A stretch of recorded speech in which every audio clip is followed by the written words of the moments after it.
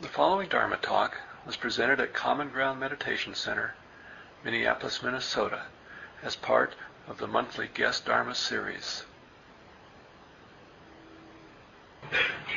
Tonight is September 30th, 2006, and our speaker is Ragir, otherwise known as Judith Ragir, and she'll be speaking about the mysterious pivot point using our aversion to enter non-duality. I'm Wendy Morris, and I'm one of the program leaders here at Common Ground. And I have the great joy of introducing Judith.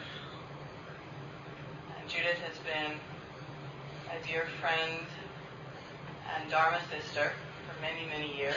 I think the first time I saw Judith was in an earlier incarnation as a dancer choreographer, and she was performing a piece with, this is how long ago it was, she was wearing a Walkman at the time, she was dancing, and I didn't know what it was. I'd never seen one before. And what I remember from that first meeting with Judith, seeing her dance, was being awed by the fearless courage of her honesty. And that very first taste of who she is has continued through the many years that I've had the joy of witnessing her transparency and her honesty in many manifestations. And my sense of it is that her fearless honesty comes out of a deep commitment to her own freedom, which is not separate from our freedom. It's my experience of Judith's perception of it. She's a senior Zen practitioner and a Zen priest. She studied with Ragir for about 17 years. While she was dancing, had her dance career in New York and Chicago, she would come to Minnesota and sit with Ragir. And then in 1986, she moved here from Chicago to study with Ragir. And I think that's just one of those many moments when I've sort of seen Judith's commitment to her practice manifest. That is just the compass for her life. Judith is very deeply respected in many, many Buddhist communities. I remember the first time I was looking at a book, I think it must have been one of the first books about American women in Buddhism. And I remember sort of flipping through it, and there's a poem that Judith wrote. So she's had a very subtle and profound influence on the Buddhist community here in the Twin Cities and also with ripples beyond, through a sort of quiet, sometimes not quiet, sometimes quiet sort of manner. She was one of the co-founders of Clouds and Water Zen Center, the Stone Women Dancing, which is a consortium of women who are committed to feminine spiritual leadership. She and I, for the past 2 or 3 years, have been serving on the steering committee for the Dharma Diversity Project, which is an initiative to increase access to the resources of Buddhist contemplative practice for people of color. And we just helped organize the first meditation retreat in the Upper Midwest for people of color. And and my sense is that each time Judith is in the room deepens. There's like an anchor. She's sweet.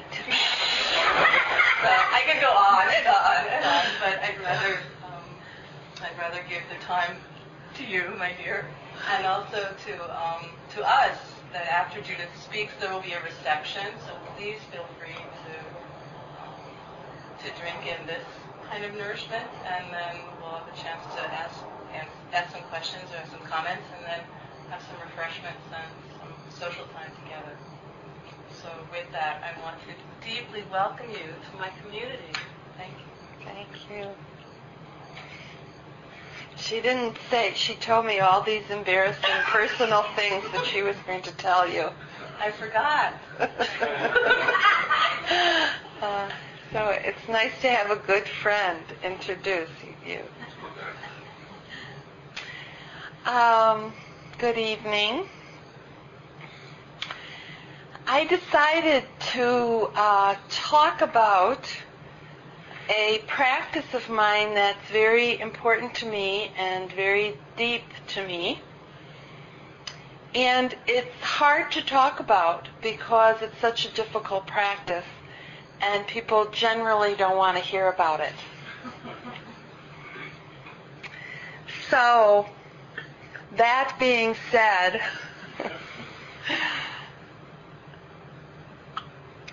I'm going to tell you about an adventure I'm having with a certain practice. And I've talked quite a bit about this in different ways over the past years. But today I thought maybe I would tell you how I got into doing a very difficult practice. And then I'm going to try and share with you what the practice is. And then I feel like by sharing this practice, I'm going to spoil your practice for the rest of your life. Do you know what I mean by that? You hear something that makes it harder to go on with your habituated patterns of what makes you feel comfortable. So the practice I'm going to talk about tonight does not make you feel comfortable. So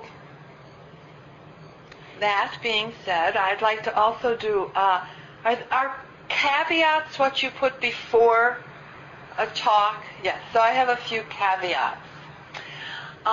In my spiritual life, I spent a long time, and there's many people, old friends of mine, that can testify that this is true. I spent a long, long time healing myself and doing a lot of psychological and emotional work to heal the woundedness of my past and my issues. And I used spirituality was one of my tools, very much an important tool for me to recover my wholeness as a human being.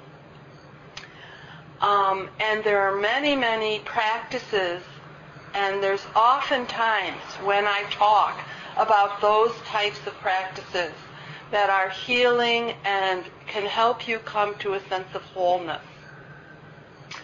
But tonight I'm not going to talk about those. Okay?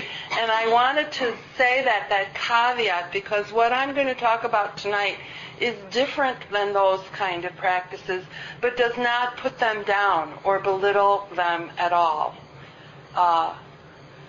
Is that an understanding that we have?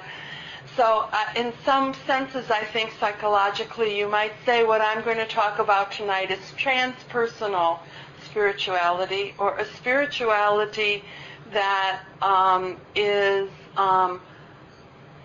not based on making yourself feel whole, but actually it's the reverse. It's dismantling the idea that there is a self here. So do you get that that's slightly different? And some of you might be in a phase of your spiritual life where the more healing, more psychological practices are what you should be doing. And if you're in that stage of your spiritual life, you can just listen to this as a preview of what might be coming.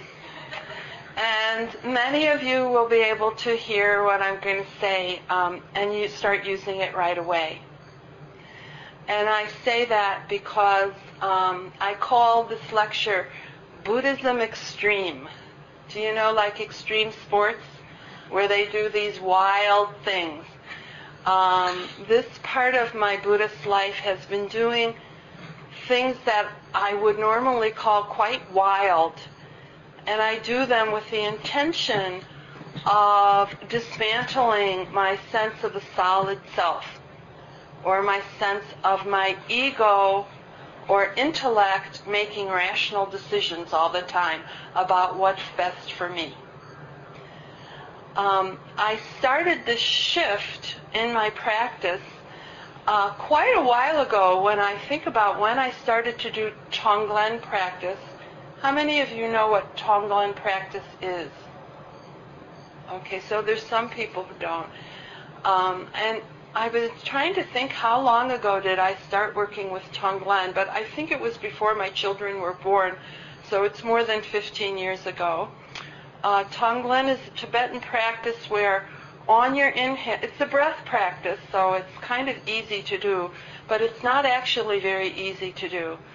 On the inhale, you breathe in the poisons of the world, greed, anger, and ignorance, or the suffering or the pain of the world. You allow it to come into you.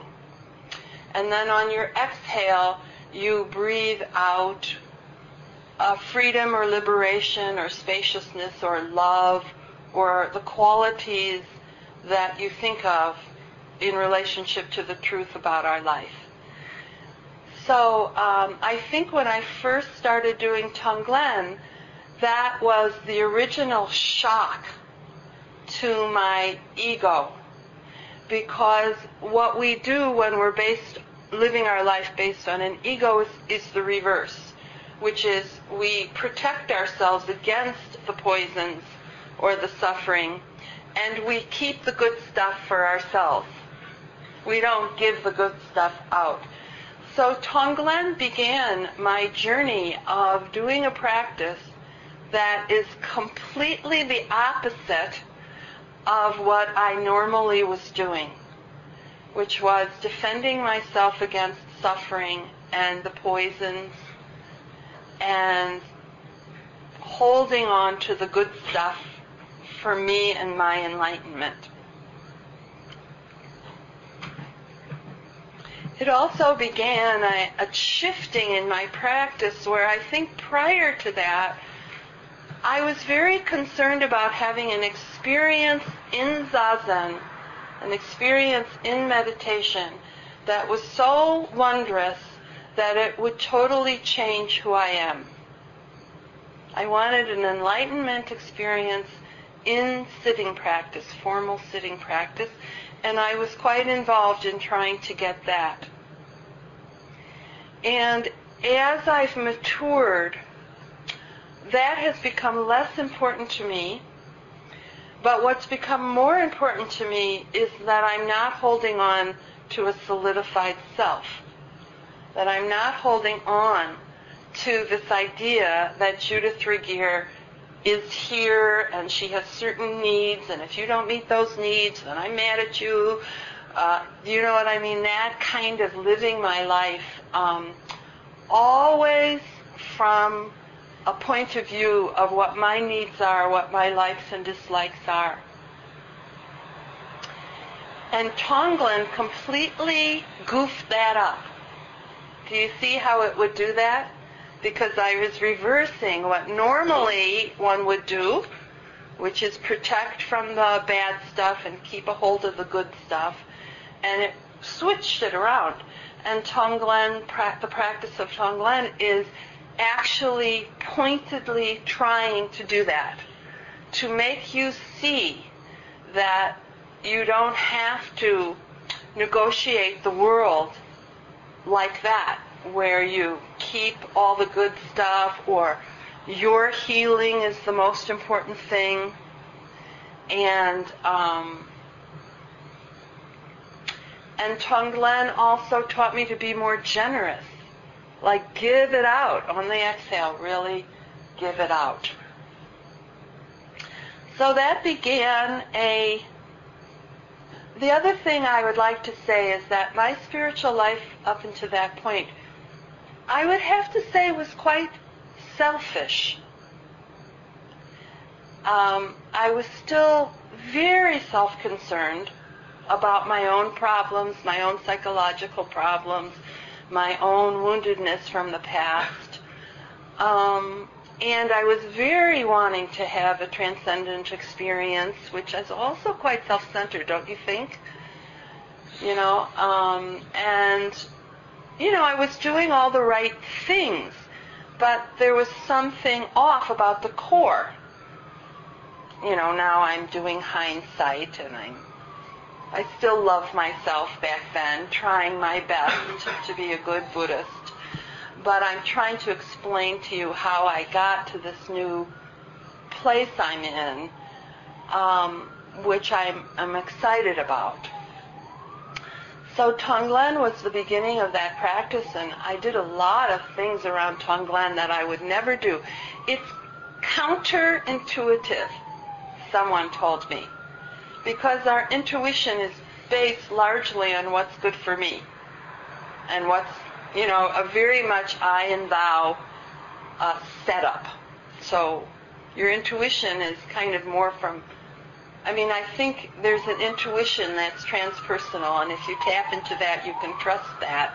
But this type of intuition was more still based around what do I need to enjoy my life, or may I even say to look good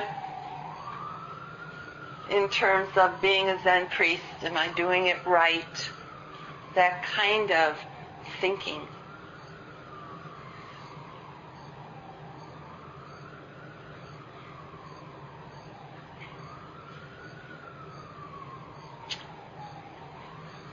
I don't know which stories to tell. One thing I'm learning is Tonglen moved me into the direction of, spiritual life isn't about being comfortable. I thought that's where I was headed, right? I'm going to transcend my suffering and live a enlightened life where things are calm, peaceful, open, spacious,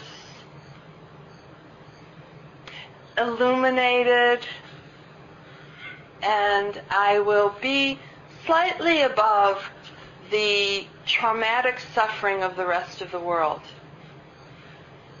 Well, Tonglen breaks that down, right? Because it says, if there's a war going on, bring that energy in and then send the loving energy out. So really that was such a reversal, psychological reversal of what I had been calling spirituality up until that point. And the idea that my spiritual life is not about being personally comfortable was also very new to me when this switch started to take place. And it's been now, it's been at least 15 years that I've been switching my orientation of my practice.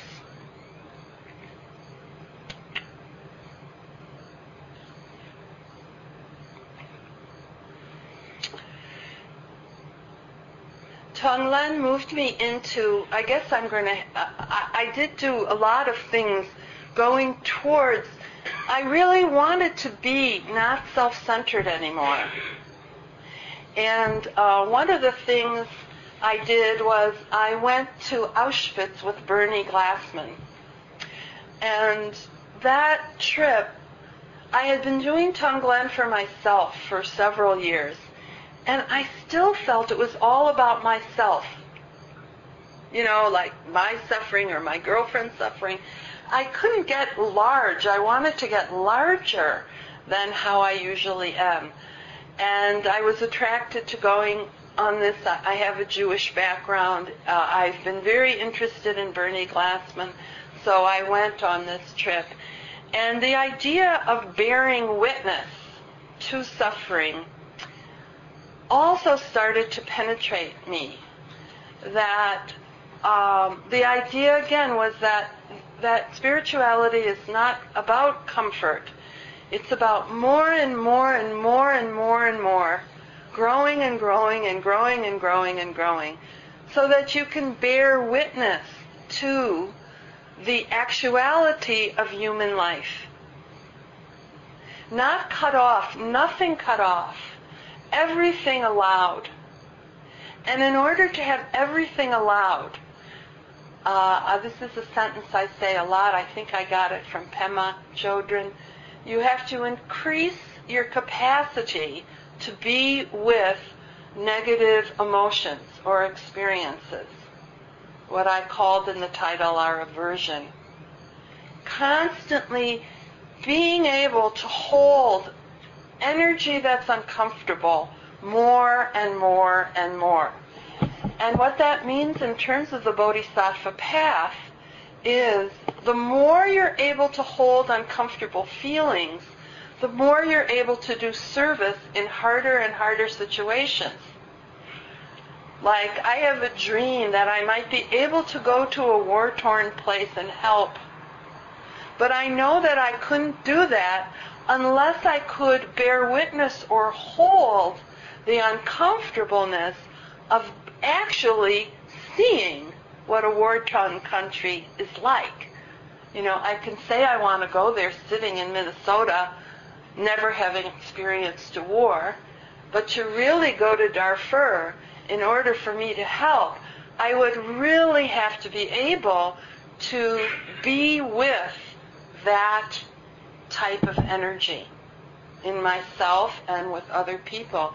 And that type of patience and generosity and largeness, then maybe I could actually be present and help.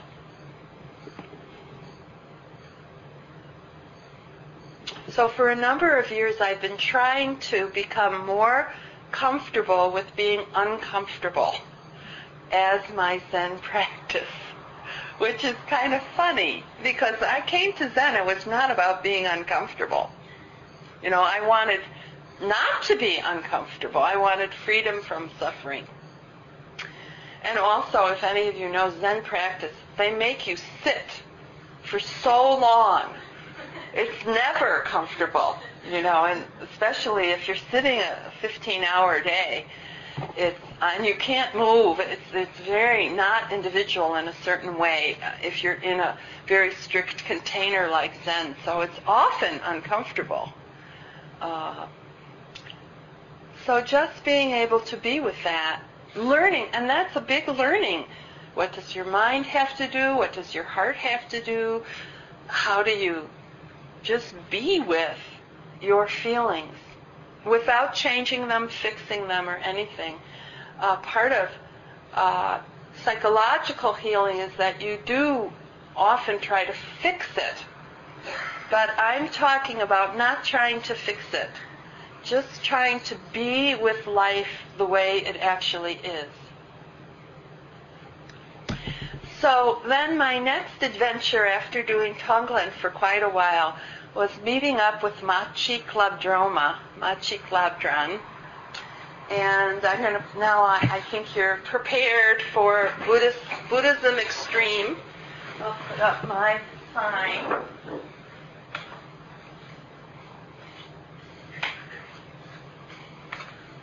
So, Machi Klabdroma, there's a lot of different ways of saying her name, and there's different ways of spelling her name. And I got to her through various people. Sultra Malione wrote about her in her book, Women of Wisdom. She's one of the stories in there. And I also got to her through Pema Chodron, who has done lectures on Machi Klabdroma. She is a 11th to 12th century Tibetan. She was one of the first women teachers in the Tibetan lineage, and she's very powerful for that. And she was one of the people who really worked with Tonglen, and she also introduced what they called Chud practice in the Tibetan lineage, which maybe I'll share with you. We'll see if we go that far, what was the practice that she actually did. But so how long ago? I think this was after I left Cloud. So within the last 5 years, I've been working on my cheek's teacher was, I don't know how you say it actually, is Padam Pasange. He was a male teacher, and these were his instructions to her when she was cultivating herself. And so I'm going to read these instructions now. And again, in a way, this is like the hardest instruction. And why I said that I'm going to wreck your practice, I said that kind of facetiously, but I feel like these instructions have kind of wrecked my practice. And I end up in the weirdest situations because I'm following these instructions. Like even that I might go back to clouds and water is probably because I've been practicing these instructions, and they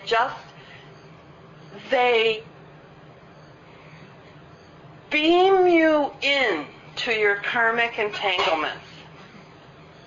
Beam me in, Scotty. And that's another thing I'll just say about karmic entanglements.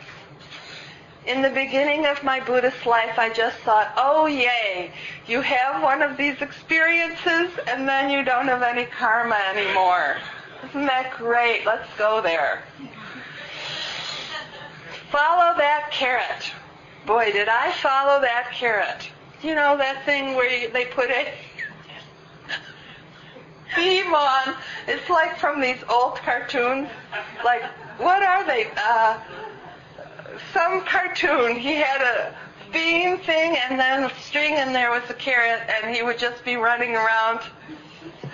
Well, in a lot of ways, I think my Buddhist life has been a lot like that. Running around after the carrot of enlightenment and the carrot of freedom and the carrot of transcendence.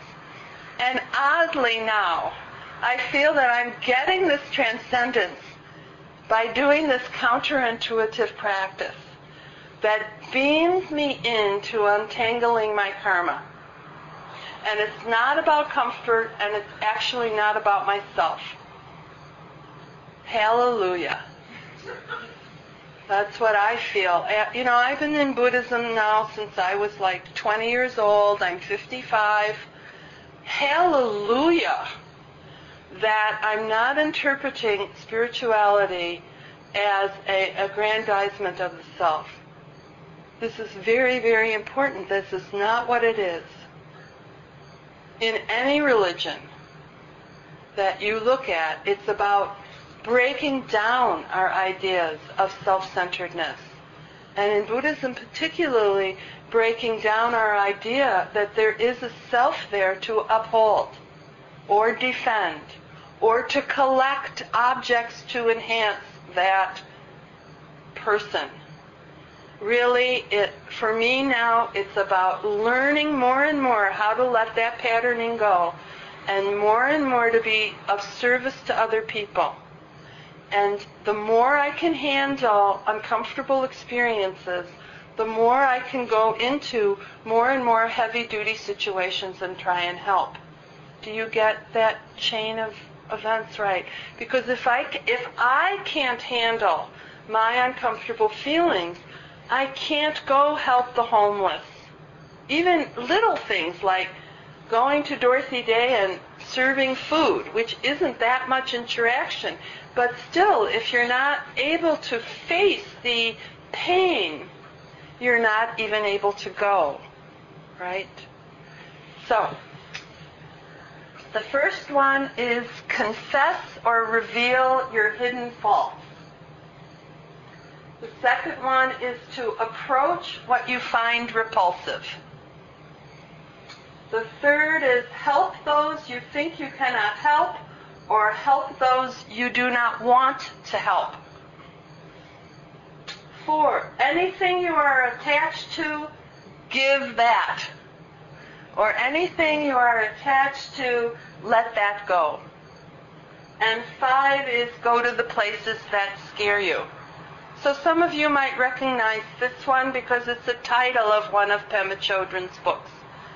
If you're interested in these teachings, she did a retreat on these, and they're in tape. You can go to pemachodrontapes.org and get the tapes. And I've listened to the tapes maybe 3 times now. My group that sits on Wednesday morning, we all listen to the tapes. And we all memorized. I had everybody memorize these instructions. And so now all those women are wrecked. Please take that as humor.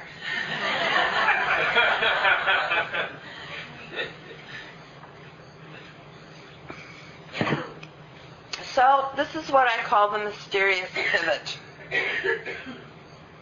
It's completely counterintuitive in terms of holding myself as upholding a self.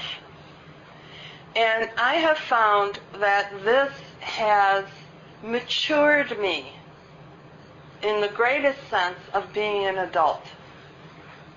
And perhaps you weren't as immature as I have been. I hope not. So maybe you all know this, what I'm teaching tonight. But it took me a long time to get to understand the idea of selfless service.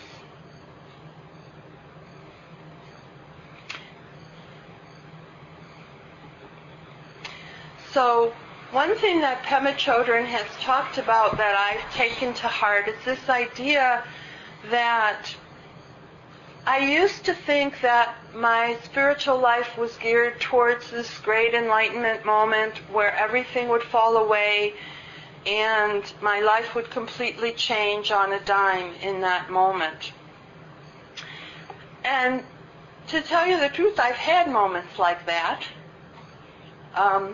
You can wear a belt and put notches in your belt about how many mystical experiences you've had when you sit a long time, because you will have. If you sit a lot, everybody has life-changing experiences. And now what I think is important is another statement which Pema Chodron has graciously given to me, is if I could die, well, we're all going to die, right? So when I die, if I could look back over my life and say, I actually have loosened my karmic knots, K-N-O-T, even a little bit, this was a good life. So now when I look at my life, I notice where my K-N-O-Ts are. And I say, oh, that's where I have to go, to my K-N-O-Ts. And I have to do a lot of this stuff here in order to see if I can loosen up my karmic knots with people, with institutions, with situations, with my family of origin. There are many, many, all the problems in your life are there for you to loosen them up by seeing them from a different set of eyes. Not seeing your life as a fixed storyline, but seeing your life as everything is a doorway to practice in the present moment. Everything is a way of loosening my sense of self and my own desires. And being able, I feel lately, having started to really practice this for the last 5 years, I feel like my ears have opened. Like I can hear, I can listen to what's actually going on, and it's not like just spinning around me.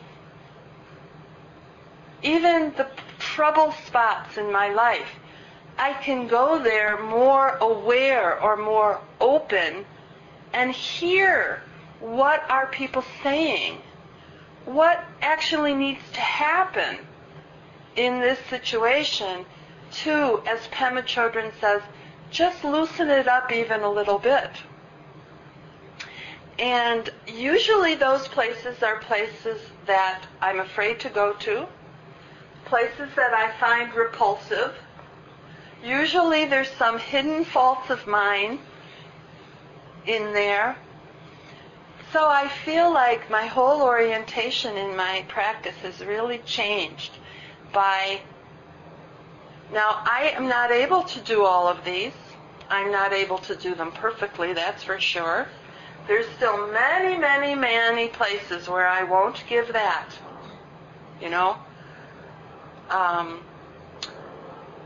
But the sentences are in the back of my mind. So when I'm really afraid of something, I'll say, oh, darn it, I have to go there. I have to explore that place. And how I studied with Okamura Sensei a couple weeks ago the Dogen fascicle of Buddha nature. What is Buddha nature? It's a wonderful retreat. And one of the sentences that I've been contemplating since that retreat is the root is already severed. The root is already severed. Now I'm saying that in relationship to saying the storyline of our life is not solid, or even our self isn't solid. When I go to these karmic situations, I think that they're a solid, fixed situation that I have to maneuver somehow, or fix, or do something to.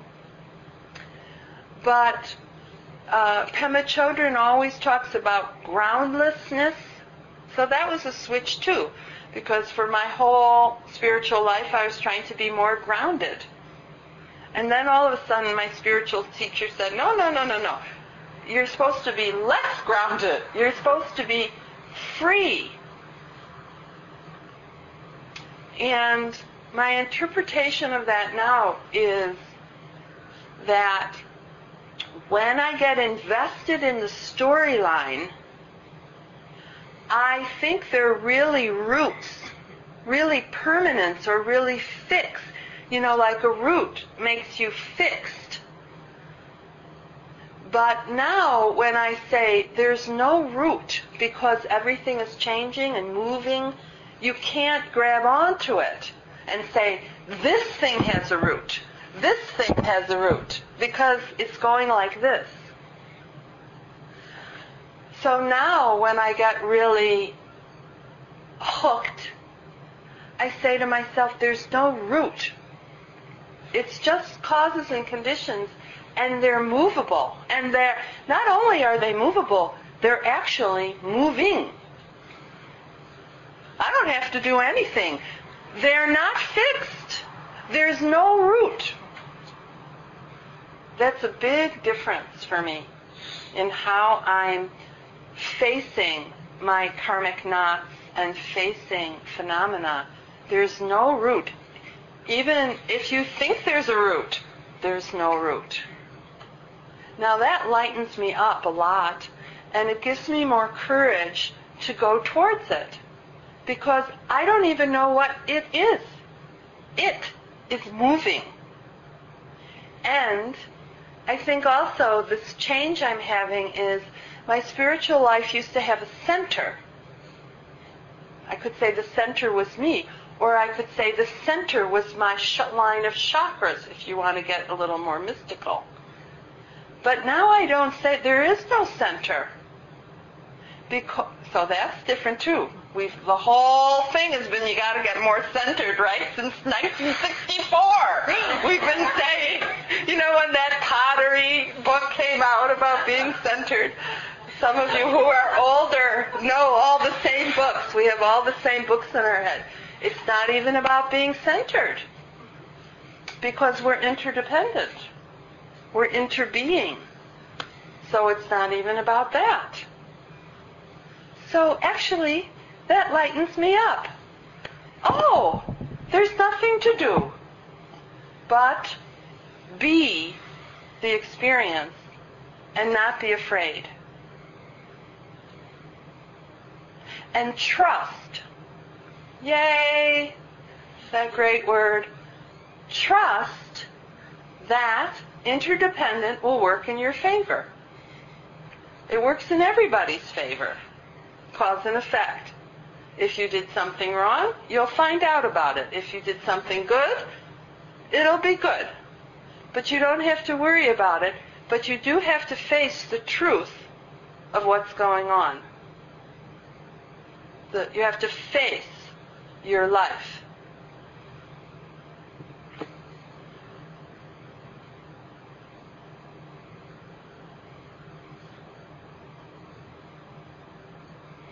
So these instructions have gotten me in a lot of different places. A very, very different way of focusing my life. And I'm very happy I'm working with this, even though I find myself in uncomfortable situations all the time now, because I'm going towards that which I'm afraid of. And that's very wonderful, because you realize your fear has no root either, right? It comes and goes and moves, and it's not a fixed thing. So I'm going to end with telling you about where Machik Latran went after she got these instructions. Now, this is a Tibetan teaching. I'm just doing an introduction. I don't even, please don't try this at home.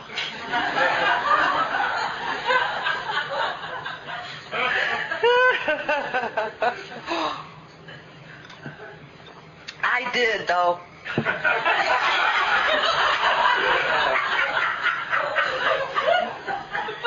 I did go to Siltermalione, and I learned Chud practice. But I would suggest, if you're interested, please find a teacher who teaches it and do it with the teacher. And not me. Because I just learned it myself, so I'm not a qualified Chud teacher. But I do it, and it's quite interesting.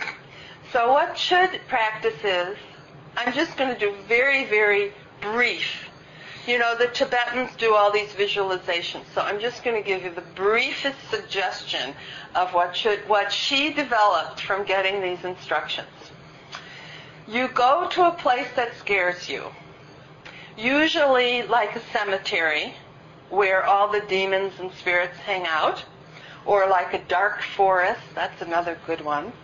That I actually do, because I live in the country now and I often sit in the dark.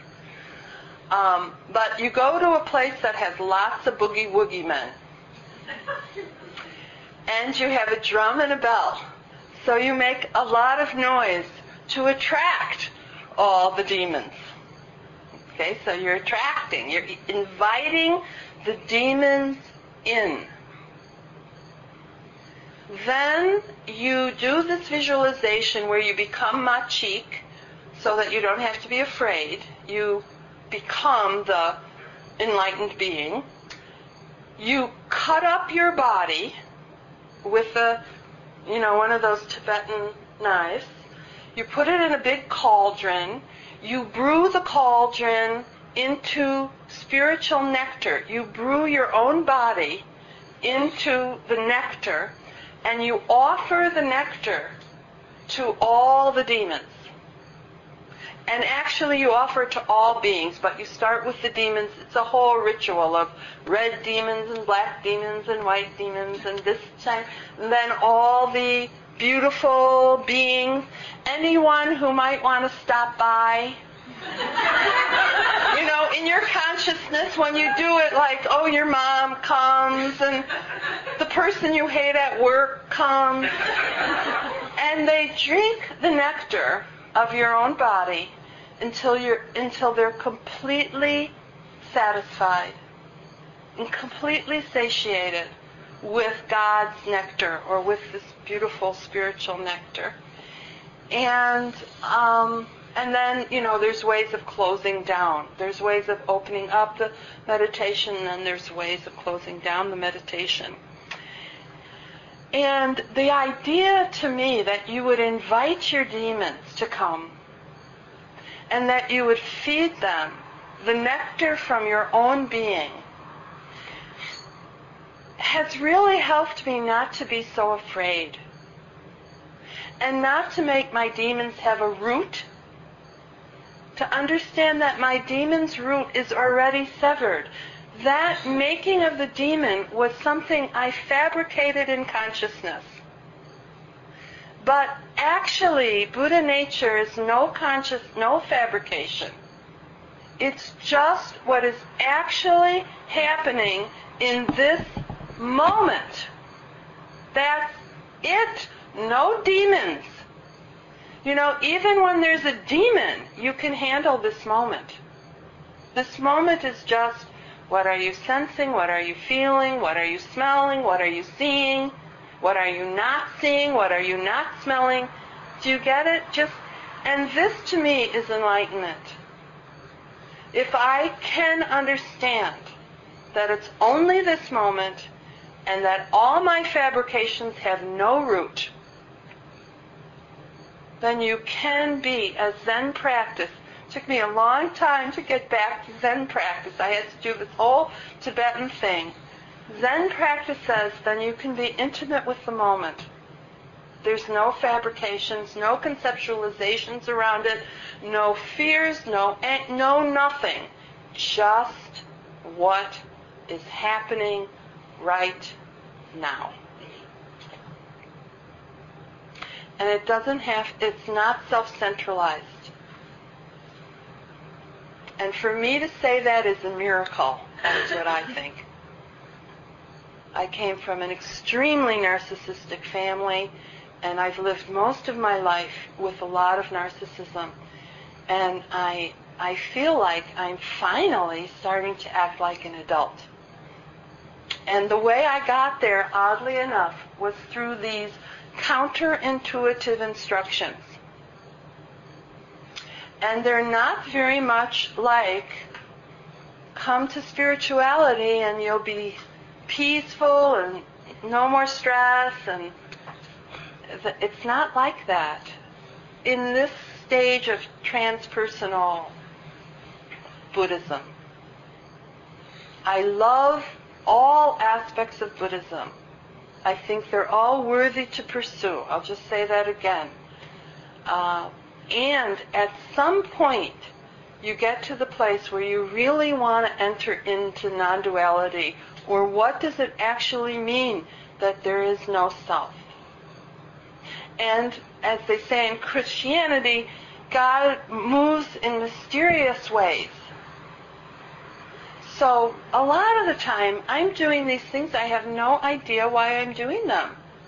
But I'm following the instructions, and then something kind of miraculous happens, where I shed an old energy habit. And then my energy feels freer and more available to be right here, whatever I'm doing. And I do a lot of varied things. I'm a mom. I teach Buddhism. I try and rest. There's many, many phenomena that pass you by. But if you don't give them a root, you can be really free. Dogen called it flowers in the sky. Usually you think of a flower, you plant it in the ground, and then it shoots up and flowers. And every moment in Buddhism, every moment is a flower, whether it's a flower you like or a flower you don't like. And Dogen said, actually there's no root. They flower drifting in emptiness. Just in the sky, they flower. And then they die. It's just constantly moving. So, thank you for listening.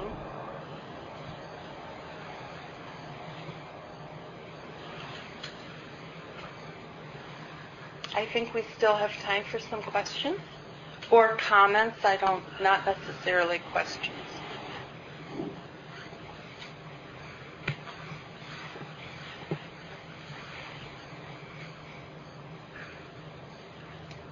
Hi. I've been working a lot with the idea of working this world, and as we were talking about Auckland and allowing that in, I kept reminding myself that's what I'm trying to get is just accept first the world is broken, and deciding how to let it in is another part. But really getting that the world is filled with brokenness. It's a kind of sort of a new beginning of something that I've always known. Anyway, you're especially talking about some person.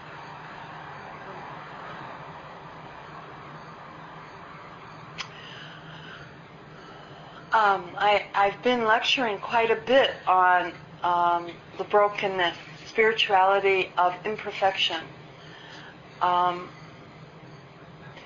And what I've learned from Pema children is that brokenness makes you vulnerable. And that raw, naked feeling makes you in touch with unbounded openness. If you're defended, you can't be in touch with Buddha nature. I mean, it's still in you, of course, and flowing, but there's a type of raw vulnerability that one needs to actually experiencing the fragility of life.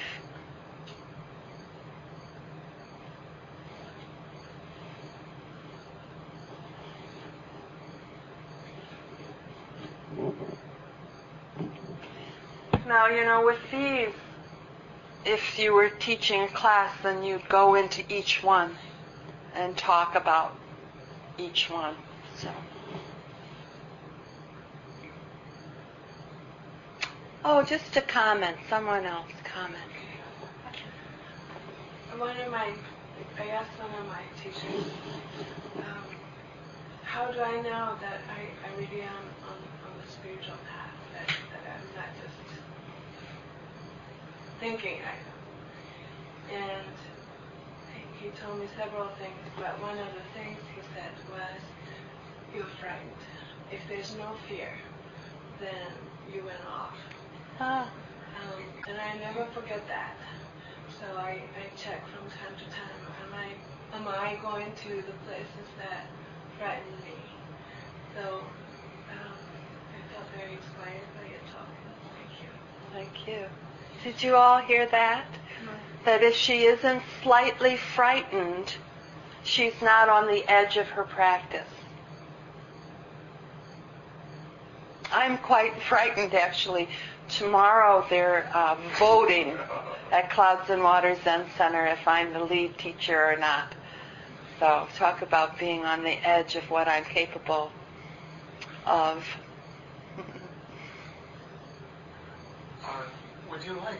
Could you talk just a little bit about self now? You talked, about non-dualism and no self. And what about Judith itself? Is that still all the time, or it comes and goes? Well, you know what I'm thinking about self I got from Shantideva. Yeah. This is the greatest quote. I wish I had the exact quote, but I'll do my best to remember it. You are a bundle of skandhas, right? For those of you, we're just energy coming together. And that energy has these sense objects. Now, did I write down that thing about senses? I don't think so. So you have all your senses: eyes, ears, nose, tongue, body, mind, consciousness. You have your senses. But Shantideva says, You don't own your senses. Other people own your senses. So that's what I think about self. That I do have all those faculties. I'm sitting up here and you're sitting there. I still hear, I still think, I still have emotions, I still have consciousness, but I don't own them. And if I can think that all of you own my skandhas and my sense perceptions, I feel like I am in the right place. And then I can sit up here and tell you my experience. Or not sit up here. Do you know what I mean? It doesn't matter. It doesn't matter. And I think of my storyline karmic life as the doorways for practice. And it's been a long time coming. Like, I go back, I'm establishing relationships with my brothers, even though it's quite uncomfortable. But I'm listening to Pema's voice that says, if you can die and your relationship with your brothers is a little bit more easy, you've done something. You don't have to do it in the next life. Or my relationship with clouds. If I can die and I've done a little bit something to help loosen that up, I have really practiced well. Do you get what I'm saying? And it's no big fish in the sky. It's what am I doing with my one precious wild life, as Mary Oliver says. I don't quite understand. So could you explain to me what you mean that others own your emotions? I don't quite get that. Well, I didn't say emotions. Because emotions are emotions are a complex, what will I call them? Fleeting phenomena that come about through my senses and my consciousness. But what I'm saying is because of interdependent co-arising, because we in this room are co-creating the moment. I'm not creating this moment even though I'm the speaker. This is co-created. Therefore, my mouth is your consciousness. Does that kind of explain it?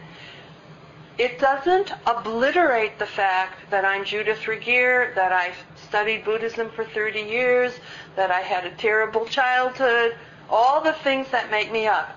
It doesn't obliterate that at all.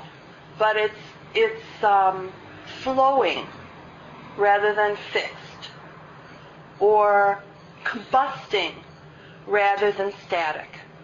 And this is good news, because that means we can change. Nothing is static in your life. So yay, we can change. If we don't have this stuck consciousness. If you have a stuck consciousness, then you just recreate it over and over and over.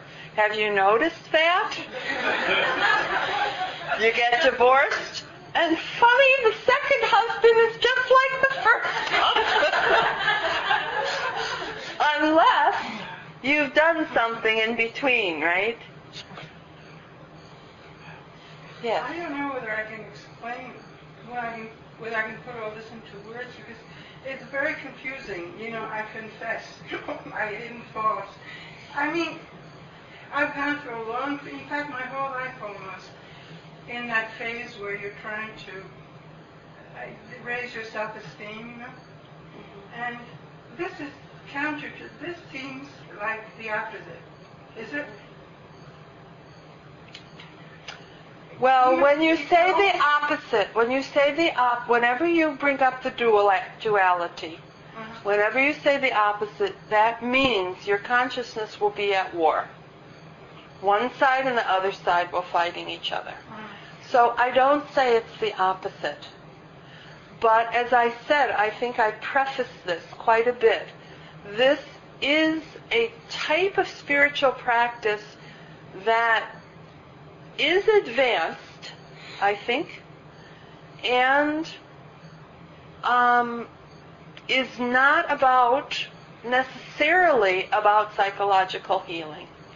However, I did years and years, 20 years of psychological healing and Buddhist psychology. And then I got to a place where I was able to incorporate this into a healthy sense of who I am. Now, the negative is if you take this and you beat up on yourself, right? Then that's what I call negative narcissism. You're still as self-centered as ever, but now it's all bad. Right?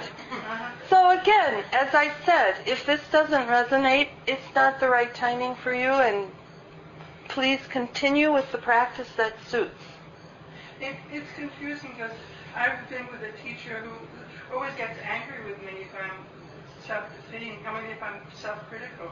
That makes her very angry, And I would not, if I would be more like this, So it's all very confusing, actually. Because in a way, I do need that, too. Well, it's like if your habituated pattern is what they in pop psychology call codependence, then quite a few of these would not be good things to do. If that is what you're working on, then you don't help those you think you cannot help, right? If that's your habituated pattern, then this teaching is inappropriate for you. Now, I took this teaching after 30 years of working on codependence. So that's not, although it pops up, but I can catch it now and I have the strength to do something differently. So after that, I can work on this. Do you see what I'm saying? So again, I try to preface it with, it's a sophisticated, that's why it's good to work with a teacher. I'm glad you're working with a teacher. Your teacher knows you, and therefore the practice will be applicable to where you are. Yes? It seems to me that once we really get the letting go of I, that there is no I, and I'm not the doer of anything, that self-esteem and all that, I think this would be a true relief. Finally, none of that really matters. Well, I think it is a true relief as long as you're honestly and truthfully there. If you use anything to cover up psychological disorders, then you won't get freedom, right? So those are part of the karmic knots. If you have psychological issues, they are the places that you need to address. And I think about it as purification. I don't use that very often in the Zen world. But in a spiritual life, I think you have a long time where you are cleansing yourself of all the conditions that created you. And you do it through things like therapy and inventories and through meditation practice. I think it happens during meditation practice. Have you noticed? Things from your past will come up, and you digest them or burn them off as you're sitting. So then, after that process, however long it may take, then it's easier to come into a more transpersonal type of practice, because that's not the centralizing focus. So again, I'd like to say I spent 30 years or 20 years before this working on integrating myself psychologically and healing, and so that by the time I got here, I was ready to look at it from a different angle. And there's development in spirituality, and then also spirituality is right now, right now, right now. And to have a real whole and integrated sense, I think you have to be able to have both of those in your hands.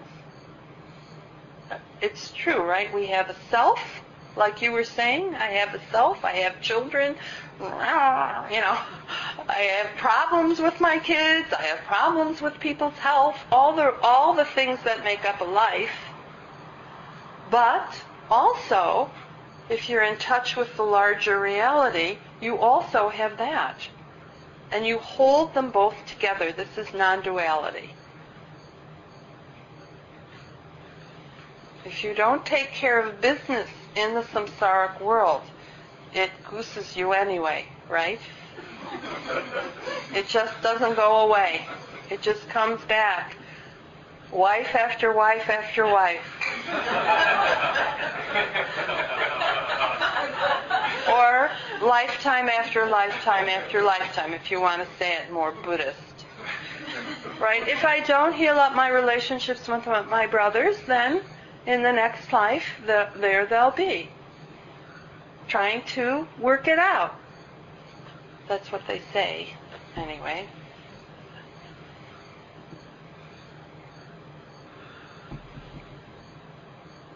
Well, it's been an hour and 5 minutes. Shall we celebrate and eat? I'd like to say thank you. Thank you, Judith, for your willingness to share the story of wrecking your practice. Your willingness to come here and wreck our practice. Thank you. Thank you for listening. To learn how you can support the teachers and Dharma Seed, please visit dharmaseed.org/donate.